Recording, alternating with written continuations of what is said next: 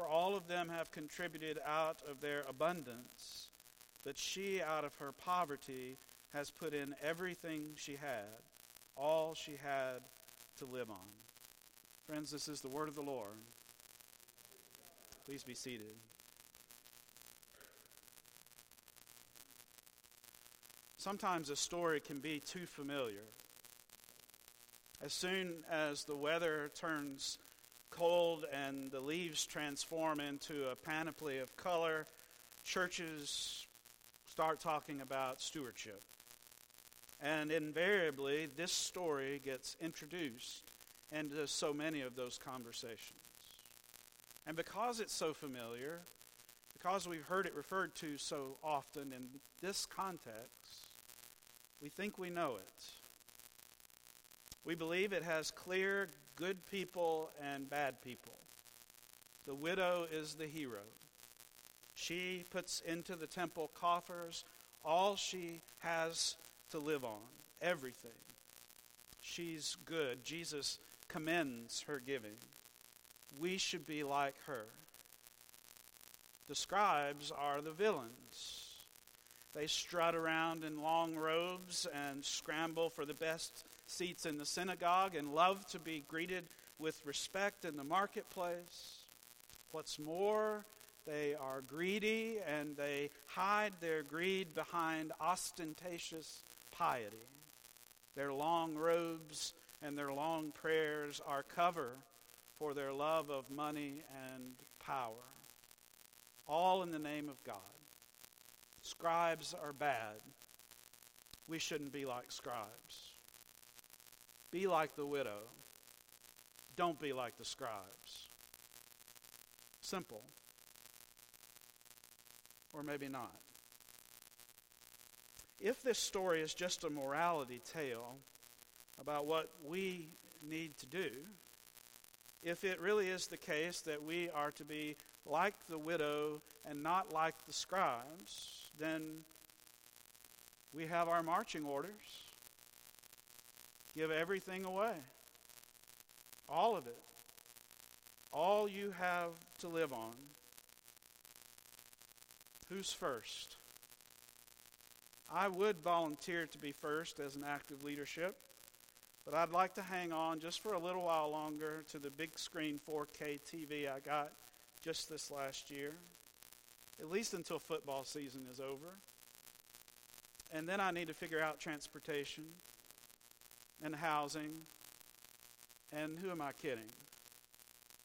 I'm not giving everything away today, all I have to live on, and I suspect neither are you. And don't think it's lost on me that I'm standing before you in a long robe with this colorful stole, and that I'll be walking the line in May at Austin Seminary, where I will be conferred with a degree and a title.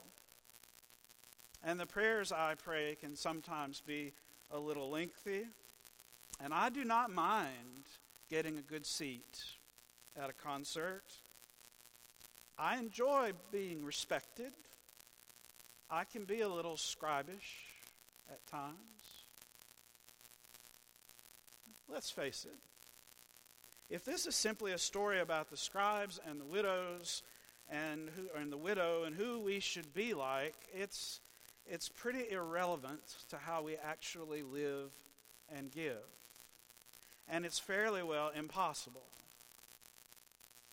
Life, and lives of faith particularly, are much too complex to be reduced to heroes and villains. And these texts are much too complex to be reduced to simple morality tales. I think we can be helped to go deeper into this text by turning our attention to other characters who, because of the brilliant brushstrokes that paint the scribes and the widow, are easy to miss. It's easy to miss, for example, that the fact that Jesus does not compare this widow to the scribes at all. He compares her to rich givers who give out of their abundance, as he put it. She has put in more, he says, than any of them because she gave out of her poverty and they gave out of their abundance. Thus she gave everything away, all she had to live on. If we want to locate ourselves in this text, surely it is among those who are able to give out of our abundance. This is the way we give, I suspect.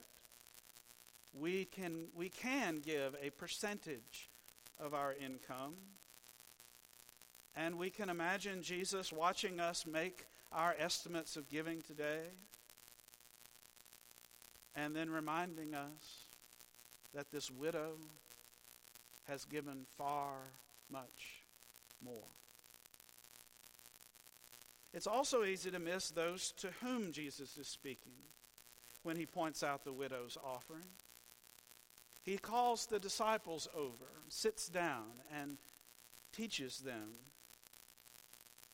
He speaks about her gift to them. And in Mark's gospel, the disciples are almost always a stand-in for the church.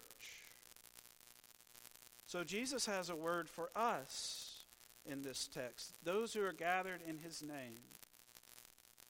The word is radical. Look at this widow. Really look at her. See what she has done. See what she has given. What would it mean to be the kind of church that gives in this way? This kind of generosity, this kind of hospitality. But again, we must be careful here. It's far too easy to lay a guilt trip on ourselves or on others. It's far too easy to belittle our good faith attempts to give, even out of our abundance. It's also easy to do the same thing to the church, to constantly beat the drum that our giving and our living is not up to widow's standards, which are, it seems, impossible. It's not until we consider the most overlooked character in this story that things maybe can come into focus. He stands at the silent center of so many of our texts, and yet can often be ignored. Jesus himself is the primary character in this story.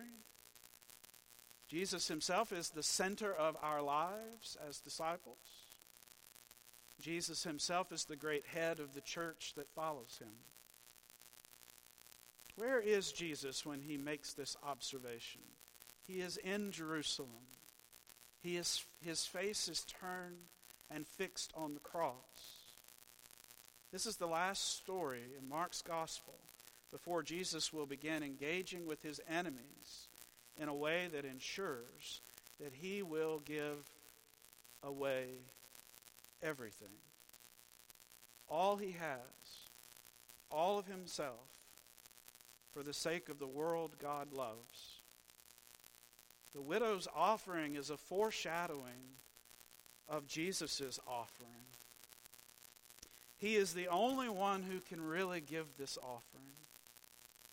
It is this act of generosity that reveals the beating heart of God's love, of God's desire to be one with us in every way. We've been talking all year about the fact that stewardship is about raising disciples of Jesus Christ and not raising money. It's as we follow Christ, as we take up our cross in response to the generosity of God poured out for us in creation, in response to the fact of our being alive in this abundant world, in response to Jesus Christ's love for us that takes him to the cross and to the resurrection. It is in this following, in this grace, that we find the strength and indeed the joy to give not just our money, but our very lives. Our devotion writer asks us in today's devotion, why do we give? And he answers his question, because God gives. This is the only reason we give. God is the only one who can give perfectly and completely. Our giving in response is never going to be perfect. It's never going to be complete. I think what God asks of us this day and every day are lives lived in response to God's gracious giving. God asks of us a certain posture in the world that has to do not just with a percentage of our lives, but with the totality of our lives. Our giving to the church is just part of that larger gift of ourselves in discipleship. And this has to do with how we spend not 10% of our money, but all of our money. It has to do with what we do with all of our time. It has to do with what we do with all of the gifts God has given us. It has to do with how we treat our neighbor. It has to do with how we respond to those who are different from us or who differ with us. It has to do with hospitality and generosity of resources and spirit. It has to do with compassion. It has to do with how we treat the poor, the modern day equivalent of the widow in our midst. God asks from us nothing less than lives centered in God. Such a life will never be perfect. That's why we live by grace. And that's why we practice receiving and giving forgiveness. But make no mistake, God is asking for our lives. The great joy in offering our lives to God is discovering that such a life is what Jesus calls abundant life. It's the only life worth living. As we give ourselves away, we discover well springs of life and joy we never thought possible. Friends, this has been the story of our church and the church from the very beginning.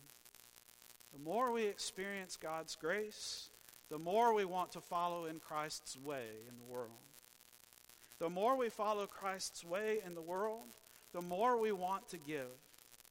The more we give in every way, we join into the flow of God's ceaseless giving. And God's love is made more manifest in a world that desperately needs to see it and feel it. A profound sign of that love awaits us at the table of the Lord, where we remember God's giving of God's very self in Christ, and we are joined more deeply to Christ and nourished for our living in the world. Let us come to the table to receive with joy. Let us leave from the table to give with joy, all for the sake of Christ, and always, always to the glory of God alone. Amen. At this time,